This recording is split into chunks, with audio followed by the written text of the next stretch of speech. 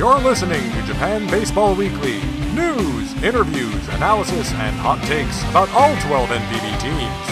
Hosted by Jim Allen and John E. Gibson.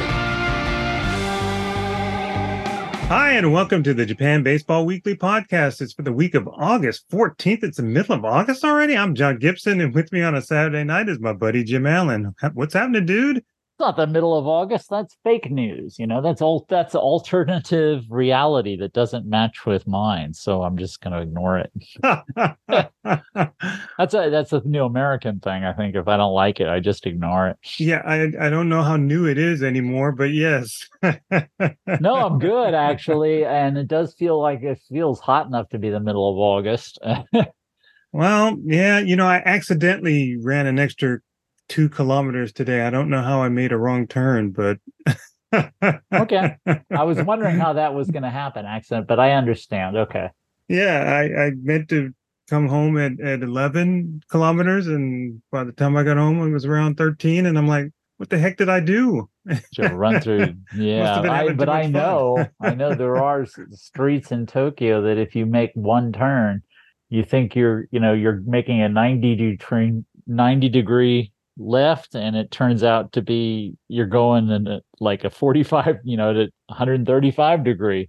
Yes, city planning not a thing when they were developing some of these streets. Well, no city planning, at least not in Tokyo, because basically they just overlaid the transportation and main street network over the existing pattern of rows of paths between rice fields.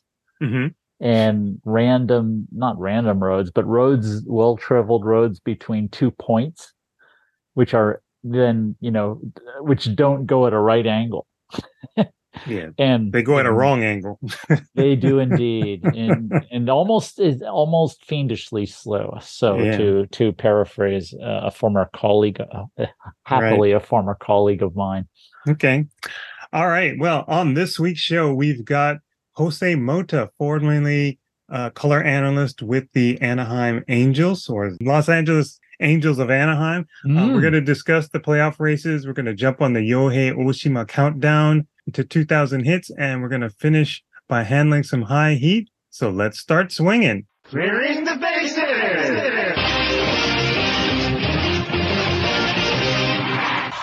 So full disclosure, I went to Tokyo Dome on Wednesday. I caught up with Sheldon Noisy of the Hanshin Tigers. We had a pretty nice chat. He's a nice guy. I found out some interesting information about the Hanshin Tigers. However, my iPhone it experienced app impotency. And so the voice recorder simply stopped. It shut down or shut us out, or I don't know what happened. But anyway, the good news is that I did this interview with Jose Mota probably sometime in April. Mm-hmm. And gives us a wonderful opportunity to listen to this chat. Jose is working for the Dodgers. I think he's working on the Spanish side in the broadcast booth. And we spoke via Zoom, and he has some insight and appreciation and love for NPB and its players. And that all comes gushing out in this conversation. And we did it. Yeah, I talked to him when he was in Tokyo at Tokyo Dome for the round out here of the WBC. And that explains something. And I got his email address, and I said, we'd love to have you on the show. And he said, sure. And what a great guy. He was fantastic to talk to. He always gets back to me with email as soon as he can. And he's very organized. And you can hear how organized he is and the way he presents his thoughts. So let's take a listen. All right, joining us for this week's show is Jose Mota. He is now with the Dodgers, but he was doing Angels work before. I guess you said 20 years you were with the Angels. I can't even believe that. 20 years with the Angels, man. That went so fast, man. I can't believe what a blessing that was for me. Absolutely, but I'm so glad to be home in Dodger Blue right now. Well, thank you so much for joining us. Now, look, you and I, we met at Tokyo Dome. I actually thought I had met you somewhere before, and probably our paths have crossed sometime before because we're both in Southern California. But you were at the WBC and the Tokyo side. What did you think about Japan winning the WBC this time? it didn't surprise me at all because I have followed Japanese baseball for many, many years. Going back to, like, I remember, Matty Alou was my father's close friend. I mean, one of the closest friends he had back in the 60s and 70s. And I remember when Matty Alou went to Japan, and his son, Mateito, Matty Jr., would come back into the Dominican and say, "Oh, man, Japan, this and that." I'm like, Japan, there's baseball over there, stuff like that. So through the years, I've been a follower of Japanese baseball, but to have been in Tokyo for the first time, to have experienced now myself as a broadcaster, the impact of, from Ichiro Suzuki to Sasaki to Matsui, obviously Hideo Nomo with the Dodgers, and so many, obviously Shohei Ohtani, who's my boy. He was mine first. It was unbelievable what I experienced there from the people, the culture, the love for the game, the respect, and how much they love their Samurai Japan team is so beautiful.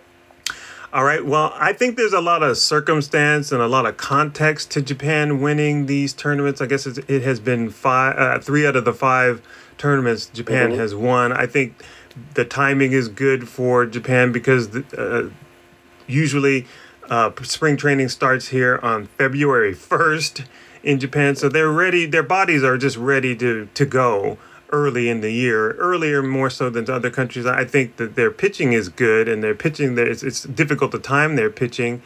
And I think the Japan side puts a lot of effort into it. I think if the U.S. put a lot of effort and put the best players on the field and took it very seriously, I think the USA would win. What do you think? Well, there's no doubt that, you have an advantage. We can have a group together early when we have a group that understands that there's one thing in mind. It's not about the name in the back of a uniform. It's about the name across your chest. It speaks loudly. I was not surprised to see Japan win. I mean, going back to 2006, my first classic that I covered, I saw that team from close up next to the dugout, how cohesive they were, and the attention they paid to the details of the game, which every team does. But there's something unique about how they do it, how they stress it, how they practice it, and how it's pretty much everyday repetition. I mean, that's why you hear a lot of American players that go to Japan go, "My God, every day for a month we're doing the same thing." Well, that is something that they really take a lot of pride on. And then they understand that to win ball games, you might have the sluggers and the great pitching, but it comes down to the little details, because over a long season, there's so many things that are exposed that's why in a tournament like that, they're exposed to everything quickly, and it happens quickly, but they understand how to respond, and the players are mentally and physically ready to, face a challenge, and they've done it so well in the history of the World Baseball Classic. Yes, they have. Now, you knew about guys like Ohtani, obviously. You knew about Murakami. You knew about Roki Sasaki and some other guys. But who was someone you really hadn't paid that much attention to before you came to the Tokyo side and you said, whoa? Yoshida is a very fine player.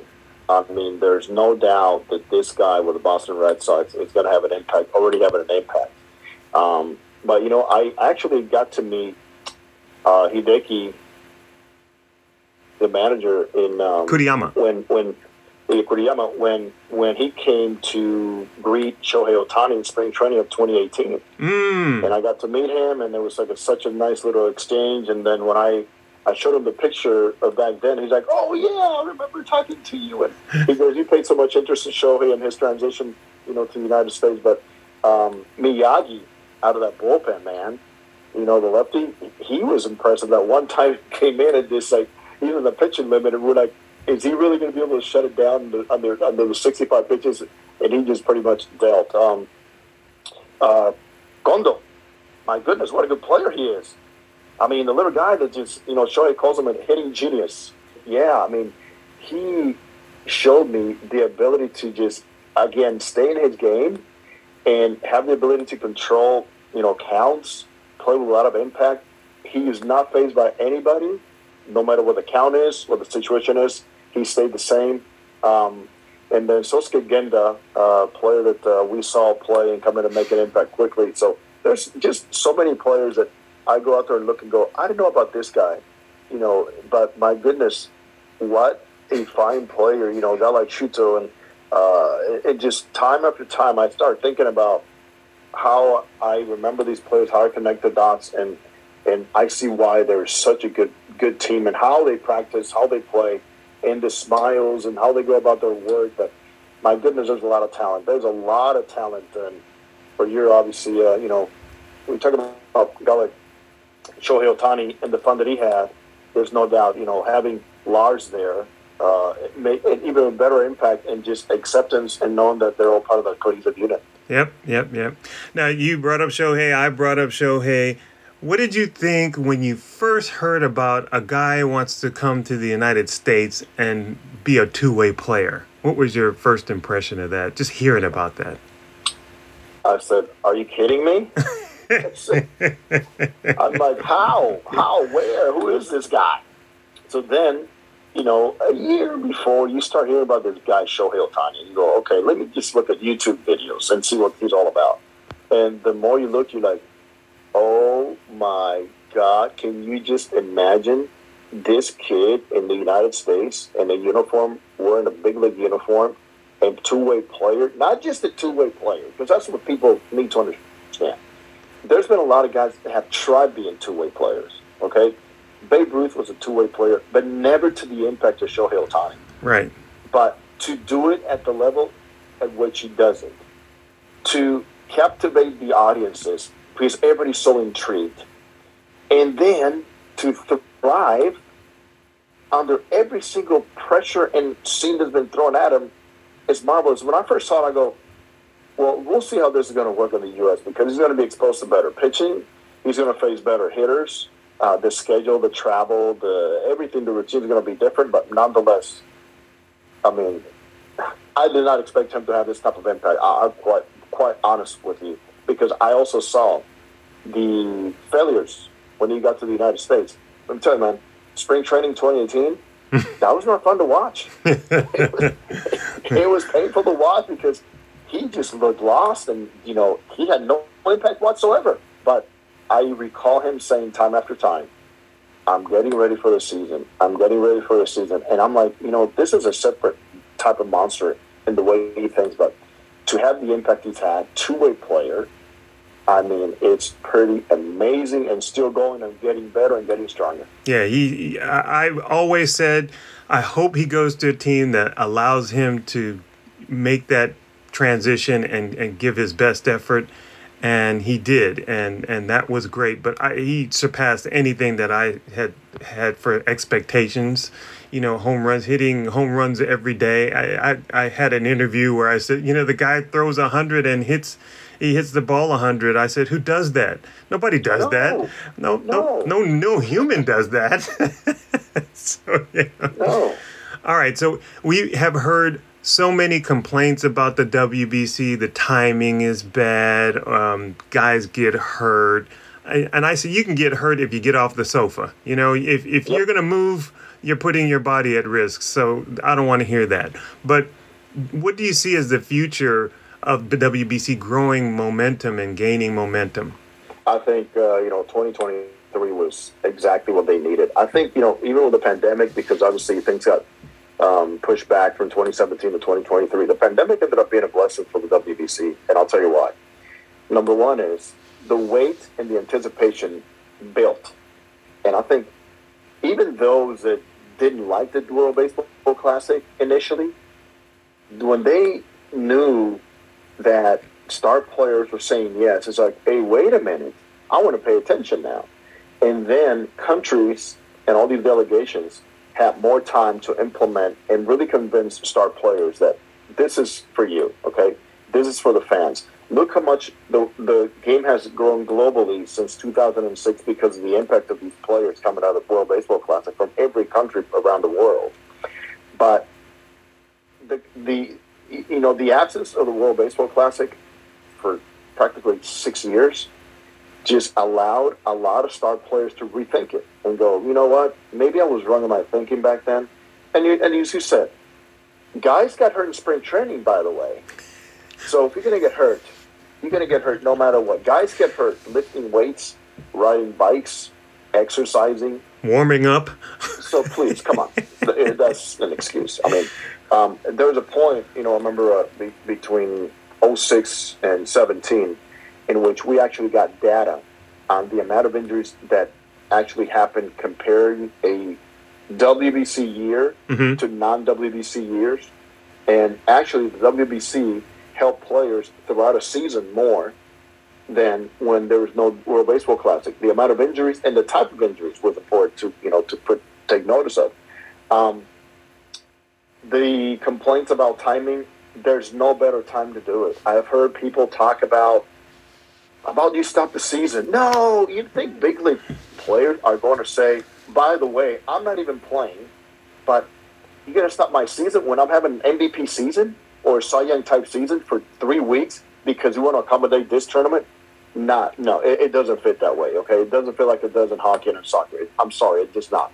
Baseball is a monster playing every single day. You lose 2 games or 3 days off, you lose momentum. Yeah. You lose it. I mean, you lose your touch. Then people talk about, how about after the season? Well, guess what, my friends? After the season, it's not going to happen, okay? It's not an exhibition. Yeah. It's not a touring, because now you have free agents. Now you have players that played with an injury towards the end of the season. Now you have guys that say, I really want to play, but I'm hurt, man. I need to rehab. Then you have a free agent saying, wait a minute, I just completed the best season of my life. I'm heading into free agency, and I'm going to expose myself now to an injury in the World Baseball Classic? No. Yeah. So the timing is exactly what it needs. There's some tweaks that need to happen. I think the pitching should be allowed a little bit more freedom when it comes down to the amount of pitches in each one of the rounds, because, and obviously that's going to have to be built by starting pitchers early and allowing teams in delegations from all over the world to work out together for 2-3 weeks before spring training.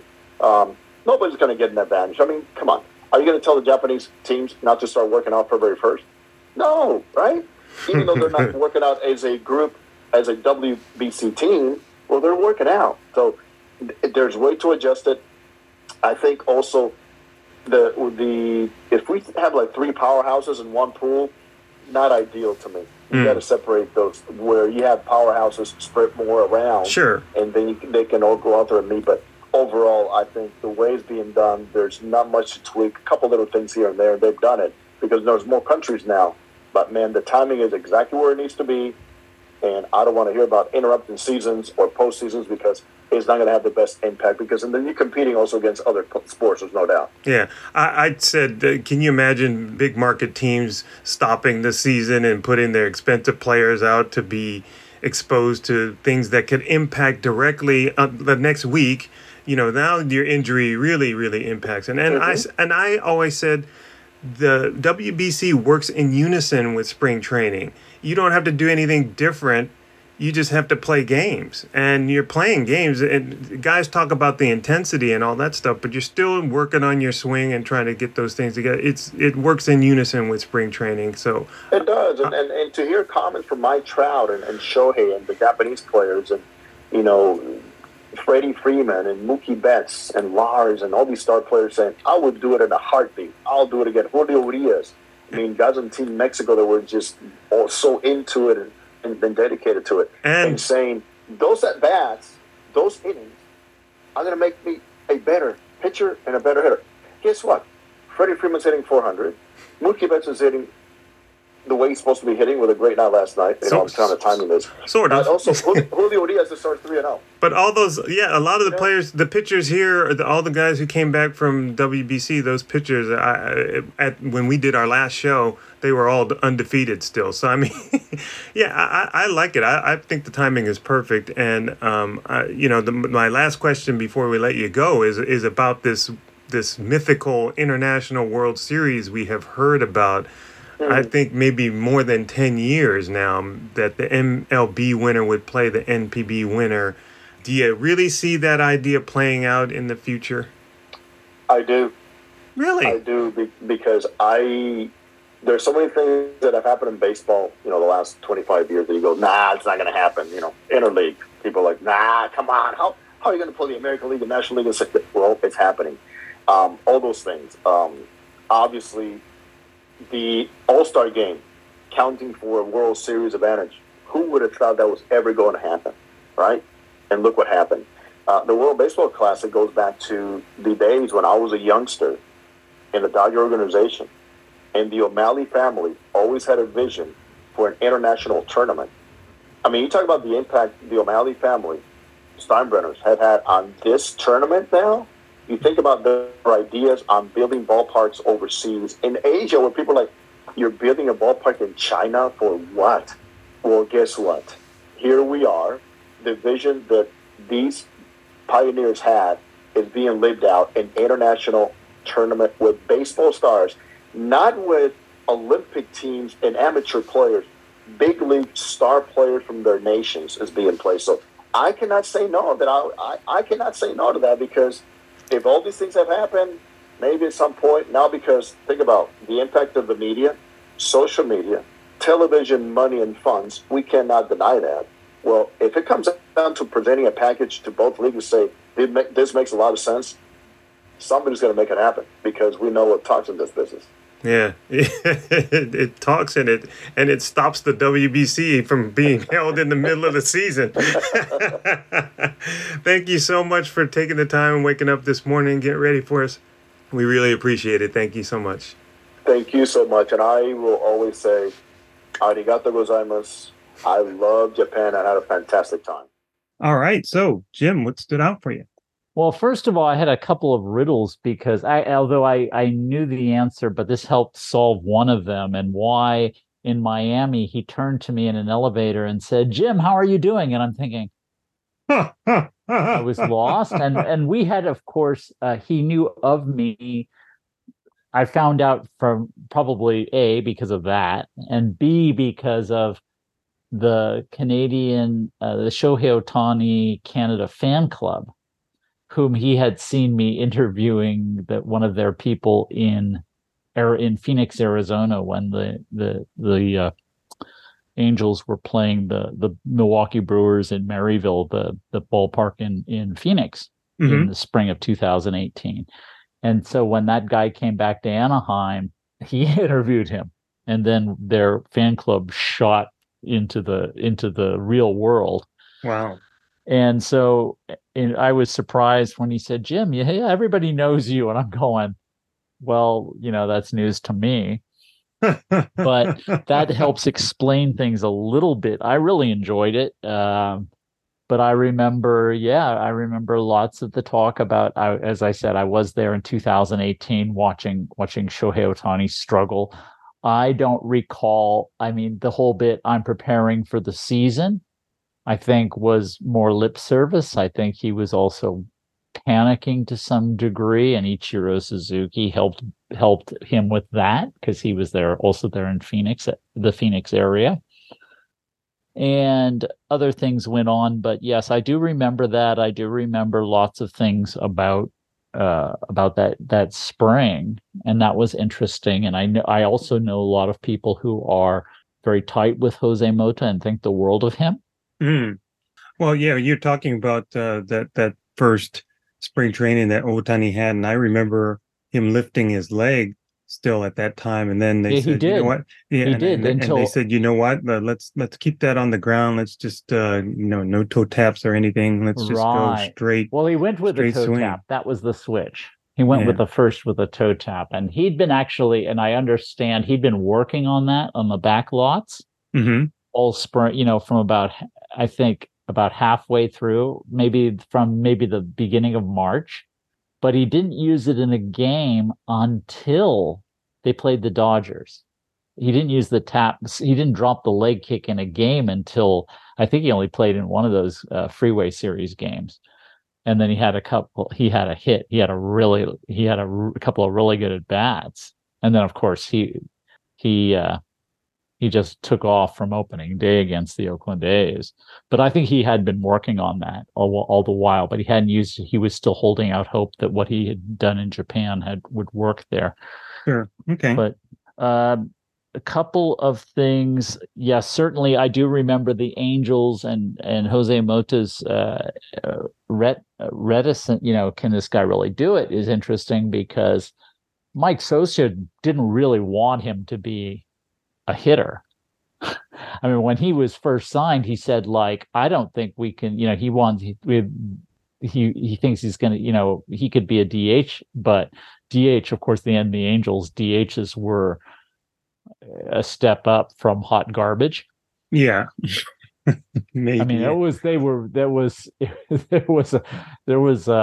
there was some nose holding there, but that was because Albert Pujols had been injured the year before, and his performance was awful, and the people they had to replace him were not really very good. I think some of those guys ended up in Japan as well, and but Sosha said, "Well, the DH tends to be one of your better hitters on a real team." Hashtag high heat. And so we don't know. I don't know if that's going to work out. And of course, the Angels were kind of pussyfooting around the whole thing. Don't bat the day before or after you pitch, like the fighters had done. Sure. And but no, they didn't really want to. And I think that was obvious. And that was even before he tried. And of course, afterwards, it was all, well, we knew he was going to be really good. Like, yeah, right. Yeah, sure you did. Yeah. I mean, I get that. I mean, and I know, what I said, and people were going, no. Anyway, but that's just because I'm a blowhard mostly. About 2013, when I said, don't throw the baby out with the bathwater. But anyway, so yeah, I thought that was really fun. But my only thing I would want to say is that one has to be really careful. I mean, you guys were both, the WBC can never happen at another time. And I would say, be careful with the words never and only, because things change. Yes. And you pointed that out, when you started talking about a real World Series or a more inclusive the idea of a more inclusive World Series. Sure. And Jose's opinion was the same as mine. As soon as MLB teams think there's money to be made doing that, yes, they'll be like, no, we were always in on this. Yes, someone with whom I've spoken often has said, echoed those same sentiments on this very show. So I think that, yeah, and I know a few of those people. So, and it just reminds me of things like, people telling me before 1995, Japanese players will never be able to star in MLB because the competition in Japan is too low level. Okay. Yeah. And that's why NPB created a free agent system, because they had no fear that any Japanese was going to be good enough to play in MLB and would leave via free agency. So, the guy who voted for it, the guy who put it through as the Giants CEO at the time, said, "We never would have done it if we had known they were actually good enough." Yeah, we never would have done it. So another one that from Japan was, and of course we heard that from MLB people too, interleague play will never happen in Japan. Mm-hmm. And Shohei Ohtani will never be allowed to hit in MLB.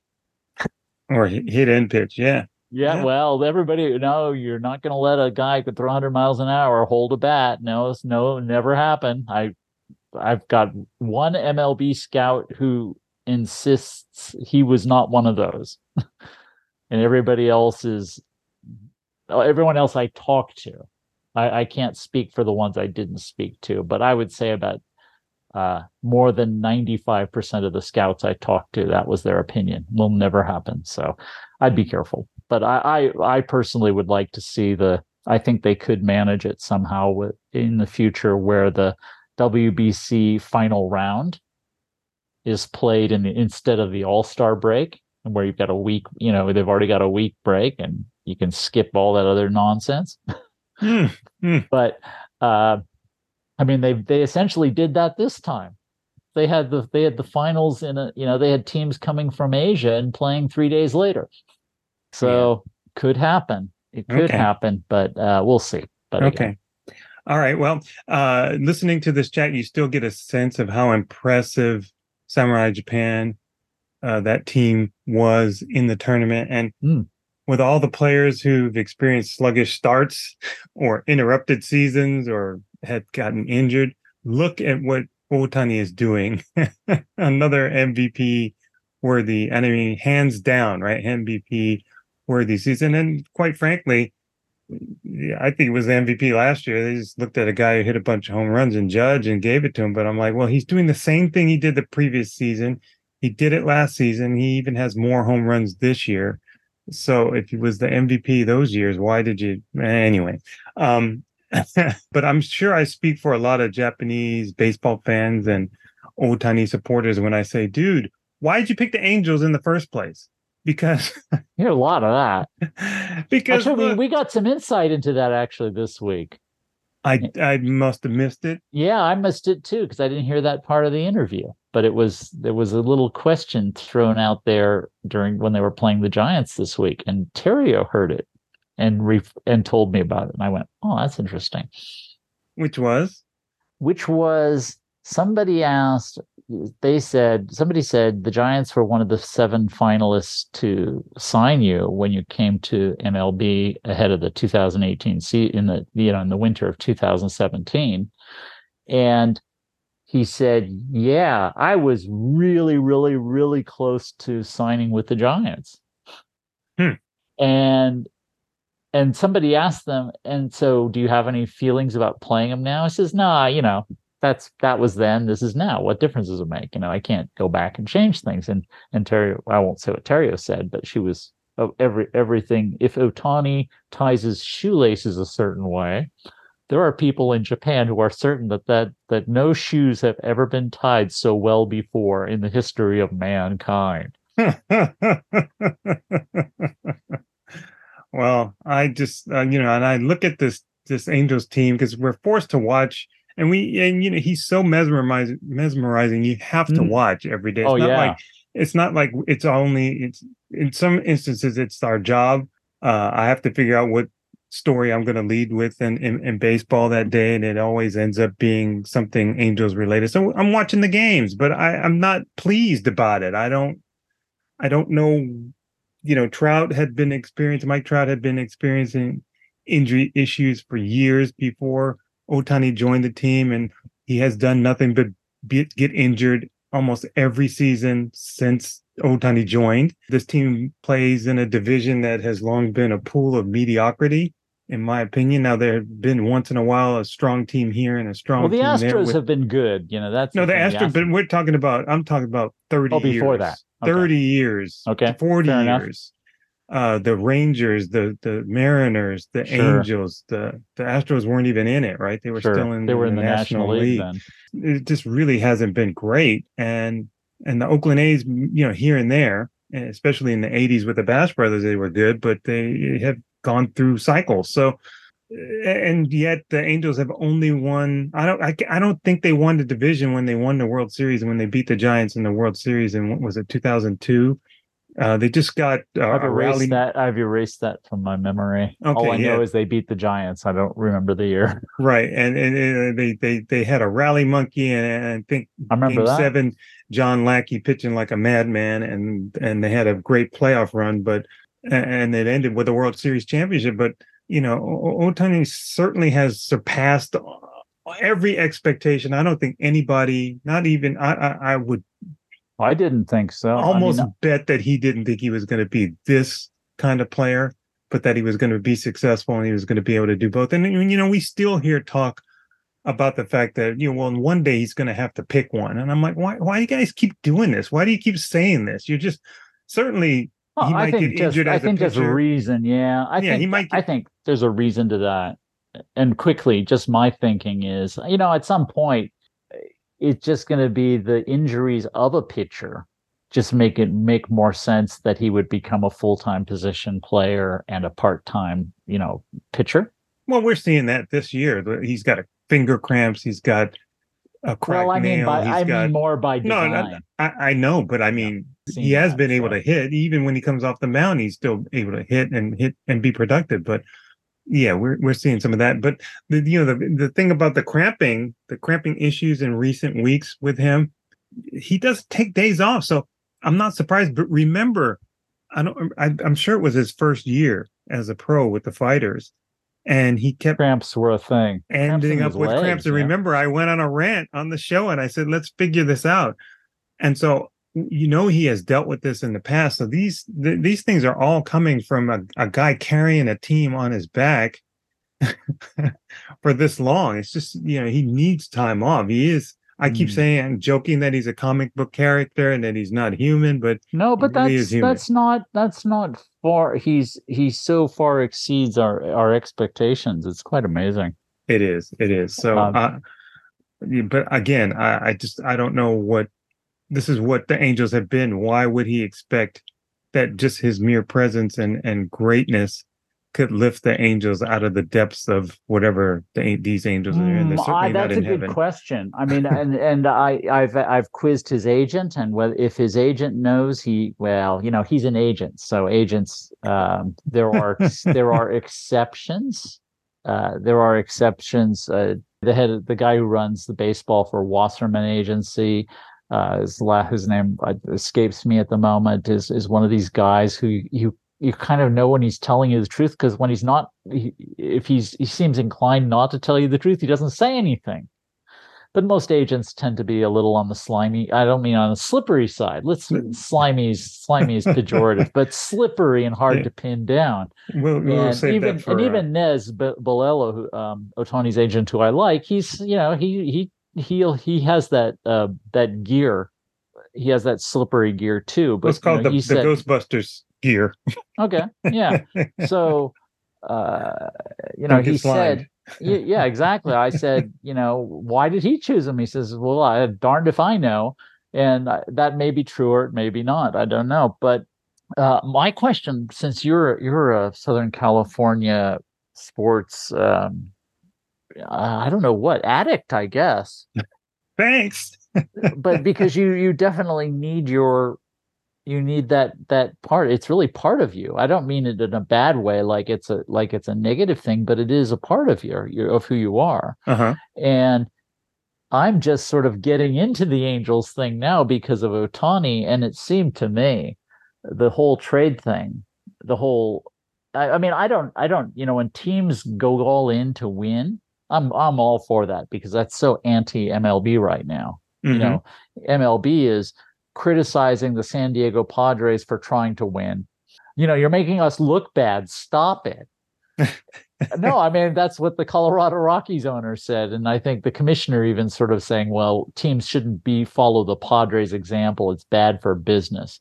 And our business is, of course, Rob Manfred's business, which is trying to con cities out of money because billionaire owners need handouts from underpaid and overtaxed salary, laborers or citizens. Yeah. Right. Yeah. So, but my thing about the Angels, I'm happy they were trying to win, but what I saw is a team that wasn't they were only trying to win because Artie Moreno thought that if they won, they would be able to keep Shohei Ohtani. He cares about, they have one of the worst minor league, it seems to me, and they have one of the worst and underfunded minor league systems in MLB. And then they take four of the best of the worst, and they get rid of them so they can get a bunch of old guys so they can say to Shohei Ohtani, look, we're trying to win, we're helping, we're doing something.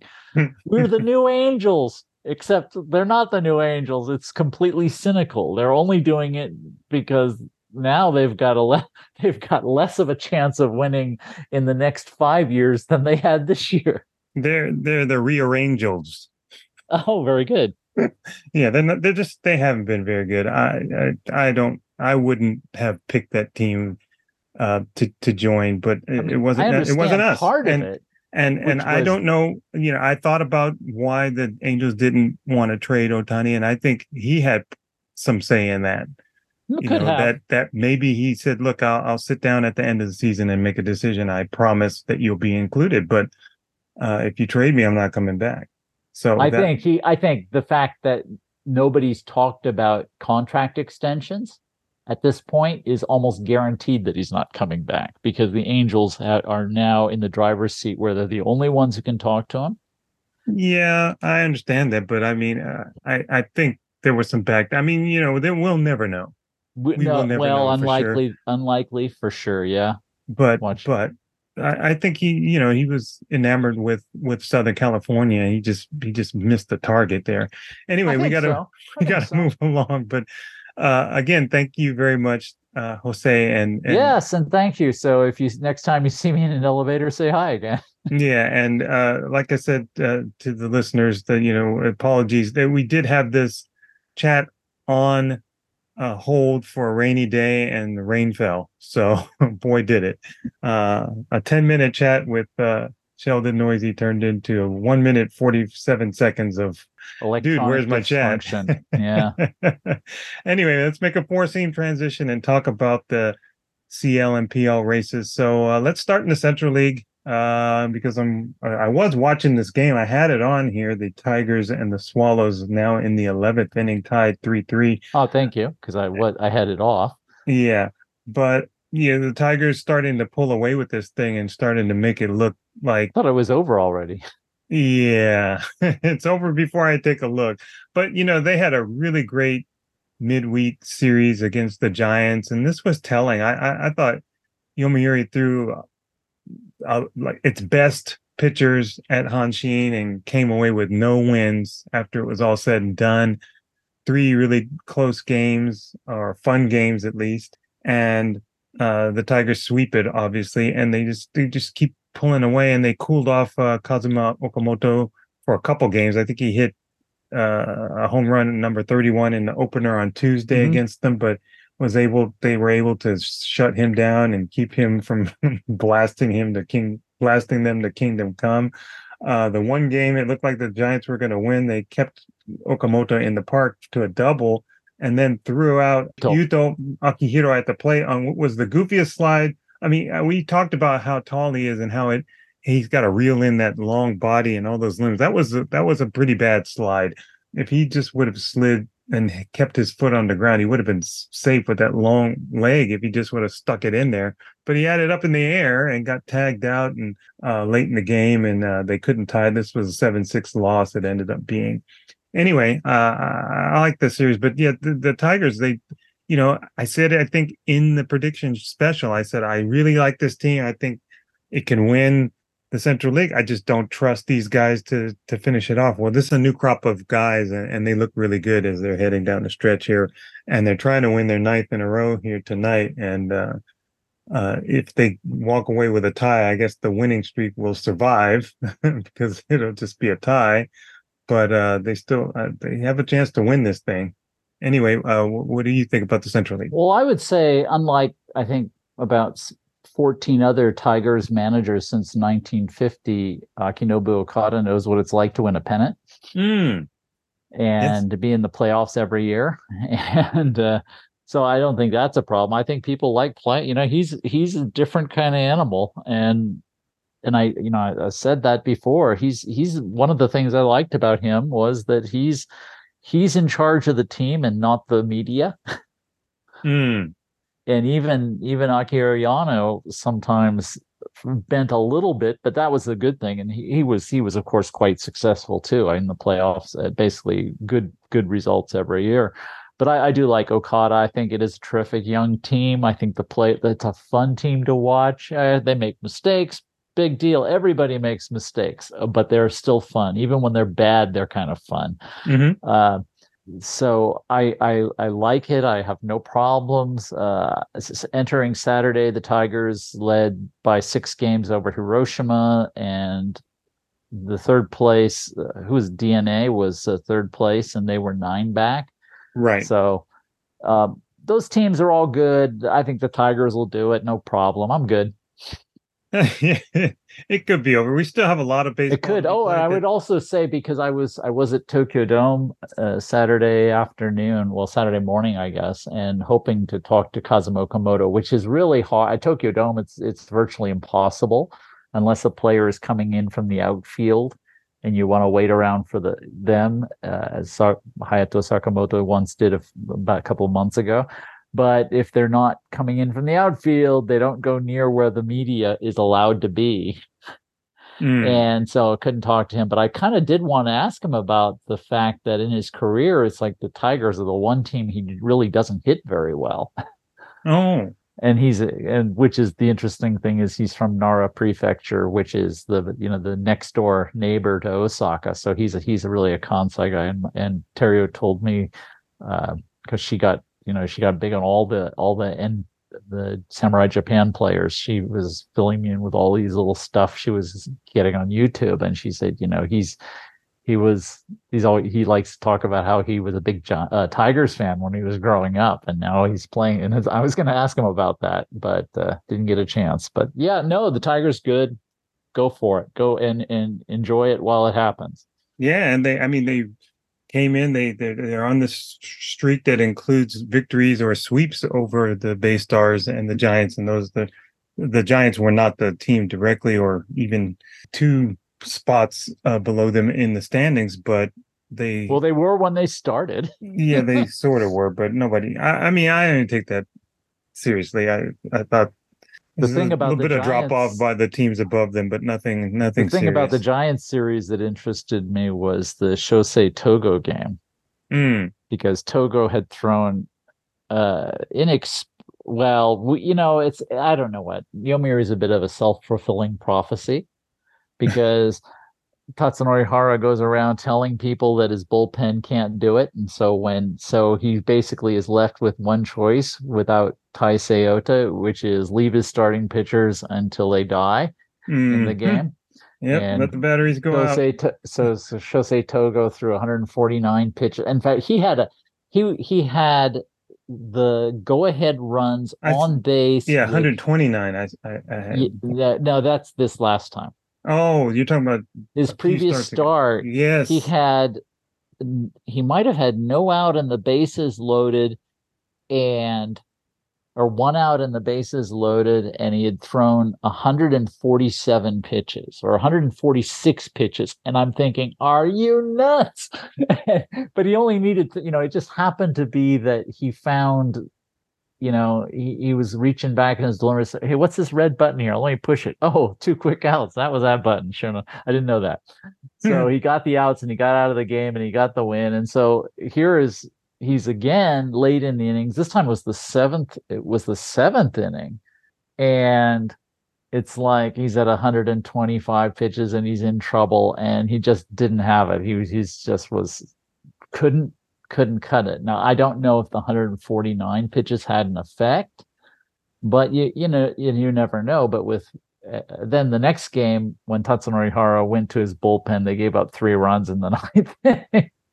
So that's what I meant by a self-fulfilling prophecy. He's always telling his players that they're not good enough, and then when they go out and he says, "Now go prove me wrong," and then instead they seems like they want to prove him right, because they don't want, they're thinking, I'm not going to do the bad thing he tells us we're bound to do. Right. Well, the thing that I guess they lost on Friday, and this weekend has been weird because we had a national holiday on Friday, so it has really thrown me off. But in Friday's game, which was a day game, when his pitchers gave up runs, he went out to the mound smiling. Hey, too bad you got hit there. That was close. And I thought, this if I were a Giants fan, especially the old timey curmudgeon-y kind of guys are sitting around, I would be screaming, why is he smiling at his young pitchers when they get knocked around late? And it was home runs. It wasn't that they just gave up a key hit. They gave up home runs and lost games. And Hada's going out to the mound smiling, taking the ball from him. I'm like, what is going on here? And you talked about alternative realities or relative he has universes. Indeed, there is a Tatsunori Hara reality, I think. And I'm like, in what world is it okay for the Giants to lose like this and have the manager come out to the mound and not have that look? I think that's the smile that says, I got another year on my contract and I'm not going nowhere, smile, because they're afraid to fire me. Yeah, but you're going to the farm. See ya. Yeah, you don't got it. So, anyway, they DNA looked, they had a really good game with the Giants on Friday, and they came back with a home run, Shugo Maki hitting a home run to put him up. And then Taishi Ota, who used to play with the Giants, they drafted him, and he has been, like I like to say, picking splinters out of his backside most of the season. But he got out there and hit a home run too, and helped them win 4-2 on Friday. And DNA looked like a contender for a long time, but that team's going to have to fight the Giants off to get that playoff spot. So I'm looking at the Carp as well, and I'm thinking, well, at some point, reality has to come in, and they just really haven't played that consistent since, I think, the All-Star break. But I think most of that is the fact that Alan Kurri has not. I don't know. He slowed down a little bit. But also they were missing Ryoma Nishikawa for about 3 weeks, and he's back now, and he's like going, "Okay, let's go, guys." He's back, but they're not winning games. Well, not yet. Not yet. But I think their talent is just to play up. I think, oddly enough, and I don't know where to give credit to, because I don't really know, but they just seem to be playing up to their ability, which is not always easy. Sure. Yeah. Well, I mean, I can see this 1, 2, 3 in the standings that we have right now being the playoff teams. And then we should get ready for a Kansai Derby in the Japan series. I suppose we should just chalk it up. Better book my hotels in Osaka. That's right. Well, because the Buffaloes are doing the same thing that the Tigers are doing, and they're doing it in the Pacific League, and they're pulling away. And I think we talked about Hideto Asamura of Rakuten really getting the Eagles back in to the state of relevancy in the Pacific League, but I think he has cooled off, and that's about all that was their spurt, I think. And the Buffaloes and Marines look like the playoff teams, and they just have better pitching, better hitting, better defense, better luck. And they got better because their big free agent pickup in the offseason, Tomoya Mori, also came back. Yes. And they're just getting better. And a lot of the young players the Buffaloes put out there are good. To take up. I don't know if it was to take up space or for spot starts or for let's see what you can do kind of a thing, but all of the above, they passed with flying colors. So indeed, and Ryo Ota, who was injured and out, was hurt. Right, yeah. He's had a injury plagued pro career, but in spite of that, hit and completely, I'm stunned for somebody I actually followed coming out of high school, and then watched him play in his first year and get hurt, and then just kind of lost track of him. And then to see, I didn't really notice what he was doing on the farm team until we talked about him at the end of last year, and I'm going, holy Moses, this guy's good. And of course, to me, you do that, and there's something going on. We may not know what it is that's going on, and how much of it is going to translate is another thing, but there's something there, and he definitely has showed that. And his coming back and the development of all these other guys, and being Yutaro Sugimoto having half a season really good, but playing more or less up to his ability after a season which he wasn't that great in 2022, and the pitching being just a little bit better, than it was a year ago, I think. So they're in the wash. They're not really, how is this? They're not missing Masataka Yoshida, who wasn't there a guy who was like really good here last year? Yeah, must have been. I don't remember, because we're good now. Yeah. And of course, Leandro Cedeno is just a marvelous, fun revelation. And this guy is, I think, 24. Yeah, he has been a nice addition. And I look at the Lotte Marines, and I'm thinking, okay, they're missing Roki Sasaki. The bullpen sometimes looks iffy to me, especially tonight. But that team is in stable condition. If I were to make one of those hospital references, I mean, I think the patient had some issues before. We had to admit them to the hospital, but they're in stable condition. I don't really see, like I said earlier, the Eagles not a threat. And I hate to say this, but it's a lot of it is because of what's happening on the mound, and particularly Masahiro Tanaka, and yeah, what did I call him? Sometimes Jones before, and that's what he does. He has one good start, and I would say good start results wise, but not. I haven't seen a good start stuff wise in quite a while. No, he's getting into this. Yeah, I'm glad you mentioned this because his start last week was a good start. It was one of those starts where it was a good start because he did the completely unexpected, and sometimes teams will just not catch up to you. Mm-hmm. He wasn't throwing his four-seam fastball. It's his two-seamer is sort of like a, I don't know what, it's sort of like a ghost story because it wasn't really good when he left Japan, and he never quite, and he went to MLB when everybody was throwing two-seam sinking fastballs, and Hiroki was a teammate with Hiroki Kuroda, who that became a big pitch for him in MLB. And so he really worked on it, and and then he kind of dished, he kind of dumped it in 2018. When I talked to him, I said, "What happened to the two-seamer?" He says, "It wasn't ever that good." And his pitching coach said, "Yeah, we're using it in specific circumstances." And then he came back to Japan, and people were jumping on were getting on his four-seam fastball like they had, I don't know what, fast passes, like they had free rides. Yeah. And so he went back to the two-seamer, and that's kind of been his pitch. I mean, the four-seam fastball has been, it was better than his first year, but it's been inconsistent. And the two-seamer was a trick pitch basically last year, and he's used it sometimes as a trick pitch. I think the other day he was throwing changeups a lot, and sliders and cutters, and it's like, again, it's almost like he's trying to reinvent himself every game. But he'd said something pithy a week and a half ago, which was, somebody said, "Wow, have you turned a corner?" And he said, "Are you kidding me? All that stuff's been happening all season, and it was there for a reason." Yeah. I was bad for a reason, and I had one successful game. Doesn't mean that bad stuff's gone away. It's still there. It sounded like a guy trying to keep a monster in his closet.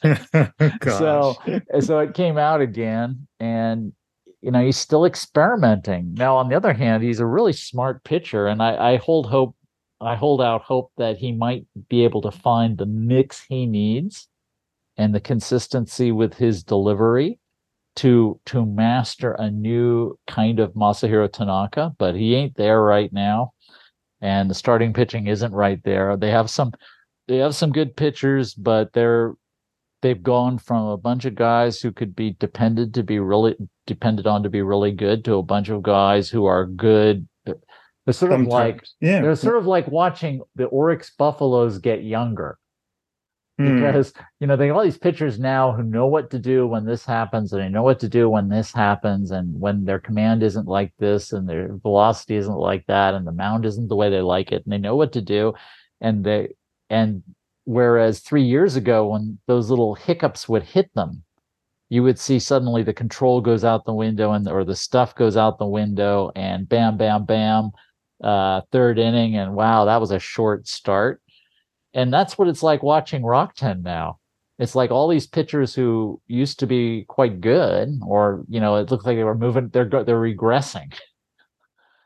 They're becoming more or less inconsistent. So yeah, one good day, one bad day. And Takahito's getting old, but he threw a complete game yesterday. But he'll come back next week, or he threw a shutout. Yeah, it was a shutout yesterday. Wow! But he'll come back. Him. Yeah. But he'll come back next week, and he won't last 5 innings or something. He's had, I've seen those flashes of that where he has looked really good this year, but the inconsistency has dogged them, and he's probably been Takahisa Hayakawa is becoming the pitcher I really thought he'd be a couple of years ago, but still inconsistent, but some really, really good games when Rockton's offense took the day off. Yeah, we can still see that there's a ceiling for him, whereas the floor has grabbed a couple of the other guys, and they've fallen and they can't get up. We've got to move on. Indeed. We got to move on, make a two-seam transition. So last week we were not able to go rocking with Roki. Last week we went rocking with rookies. But this week we're going to talk about, obviously with Sasaki still injured, he won't be pitching for a while. So no, he might not even pitch the rest of this season. So we'll see. Yeah, don't scare us. Don't. You're scaring the listeners. Don't do that. Okay. All right. We're waiting. He's day to day. Okay, week to week. There you go. One player we need to talk about is Yohei Oshima of the Chunichi Dragons, since he's approaching 2,000 hits and becoming just the fourth player in NPB history to complete college, or at least play in college, and then play in the corporate leagues, and then ascend to NPB and gain membership to the Golden Players Club by reaching 2,000 hits. The previous three, Kazuhiro Wada, Shinya Miyamoto, and Atsuya Furuta, the latter two, both played for the Swallows. First, Wada played with the Lions and then the Chunichi Dragons as well. So two and two, basically. You got players who played for. And the guy who dropped out of college who just barely missed that one. I do not. Who is it? That was Hiromitsu Ochiai, another dragon. Okay, another dragon. Yeah. So a couple things now. He has not reached the milestone yet, so I guess we'll be able to talk about it more next week, because he keeps racking up hits here like they're going out of style. You think he's chasing 2,000 hits or something? Yeah, well, that's the opposite. Of course, wait till he's I think 10 away now. So no, I think he's less than 10. He has fewer than 10 to go. So he got one today. So maybe he'll do a Kazuhiro Wada, and because typically when guys get close to it, they kind of tend to lock up. Wada said like, "Oh, what? I need 4 hits today? Okay, bam." We're done.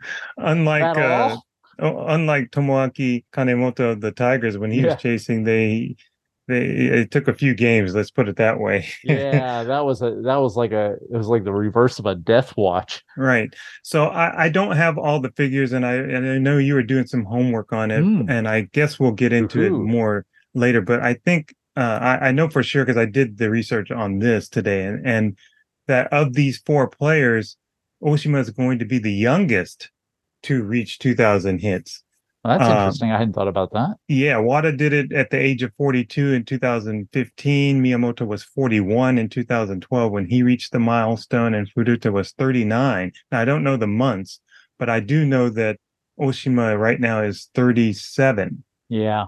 Well, that doesn't surprise me because, at least with Wada's case, Wada was I think the oldest player ever to get to 2,000 hits. He was, yes. Because he not only did he play at Tohoku Fukushi University like so many, like Kanemoto, for example, like so many other stars in NPB, he then went and played, I think he played 2 years at Kobe Steel, and then he sat on the bench with the Cebu Lions as a part-time catcher and reserve outfielder for about, I'm going to say about 4 years.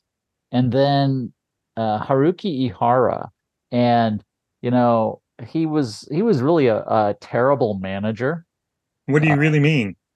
I don't know. Don't beat around the bush. Okay, I will remove the sugarcoating. He was a terrible manager. Oh, there wasn't any. And I personally, I'm a huge. I really like the guy, and he's always been straight with me, and I do enjoy his company. So it's nothing personal. It sounds like, how could that not be personal? He was a pretty bad manager, but he did some things. He was the guy who said, let's keep Hiroyuki Nakajima on the bench because I don't like the way he grabs, he picks, as Scott McLean said, I didn't like the way he booted ground balls in the mud in Kochi in a freezing day in Kochi Prefecture one day. So he kept him on the farm an extra year. A guy could have, who when he came out of high school, this is a guy who could have had, he had the Hayato Sakamoto career.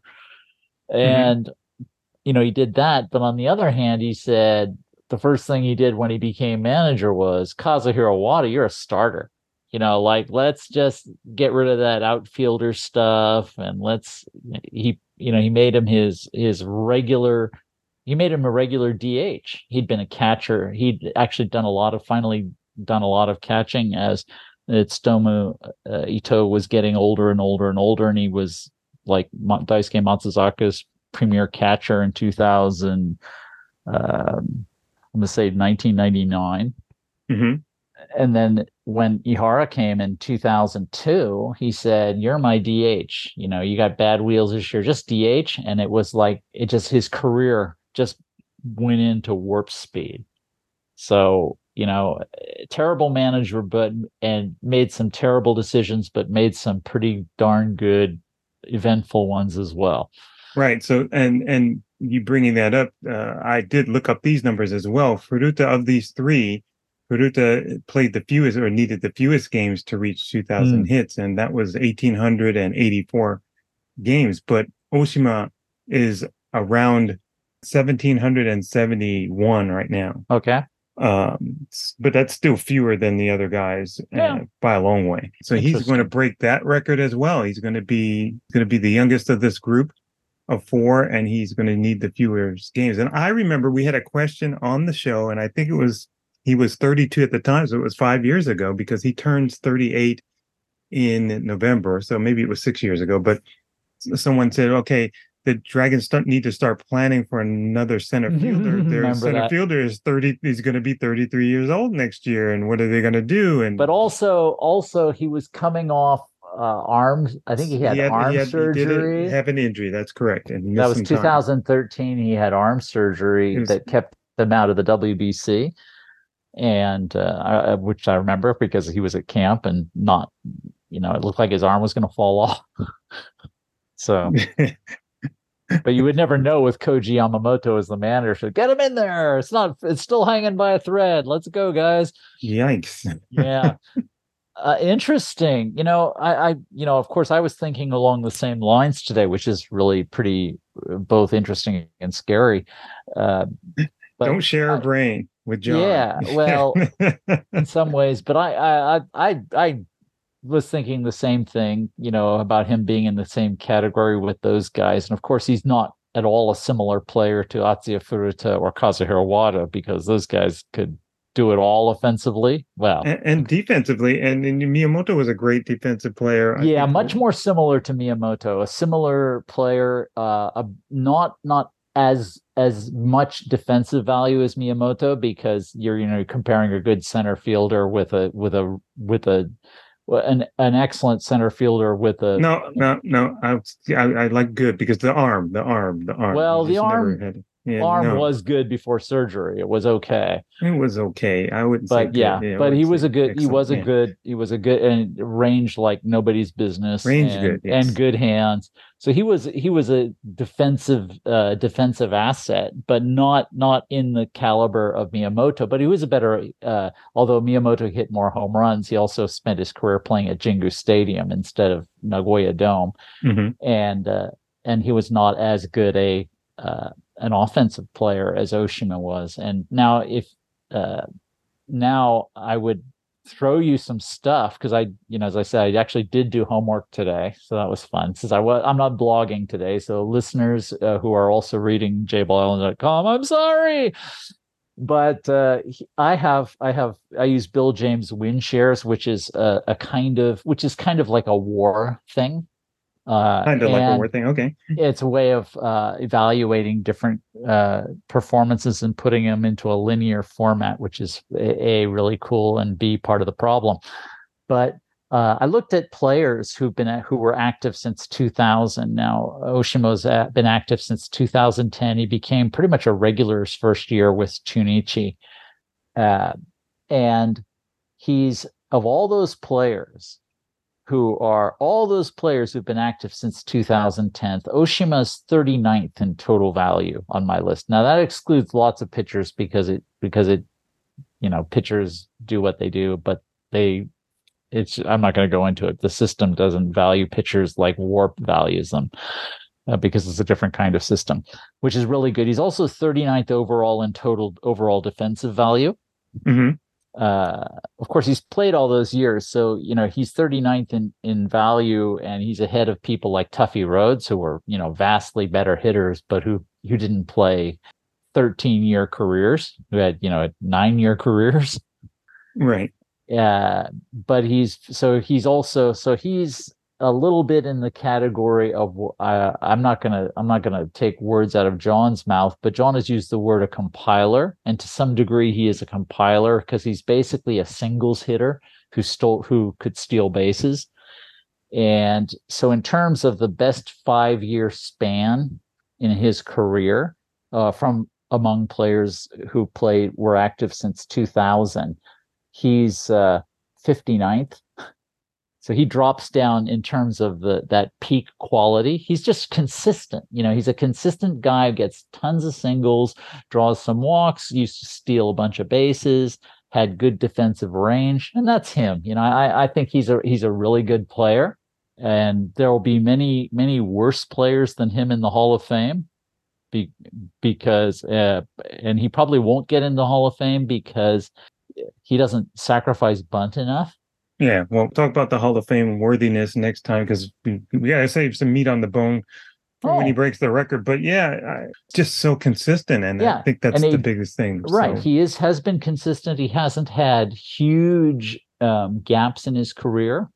He hasn't, and because he's a singles hitter and he's not drawing lots of walks, and he's not striking out a lot. Well, geez, there you go. Yes, you play every day, you get lots of singles. It's almost like a cleanup on aisle 5 for all the curmudgeons. This is what Japanese is about, getting base hit. Japanese baseball is all about getting base hits. And if you guys, cause any moisture to leak on my floor, you got to clean it up. Yikes. Hashtag high heat.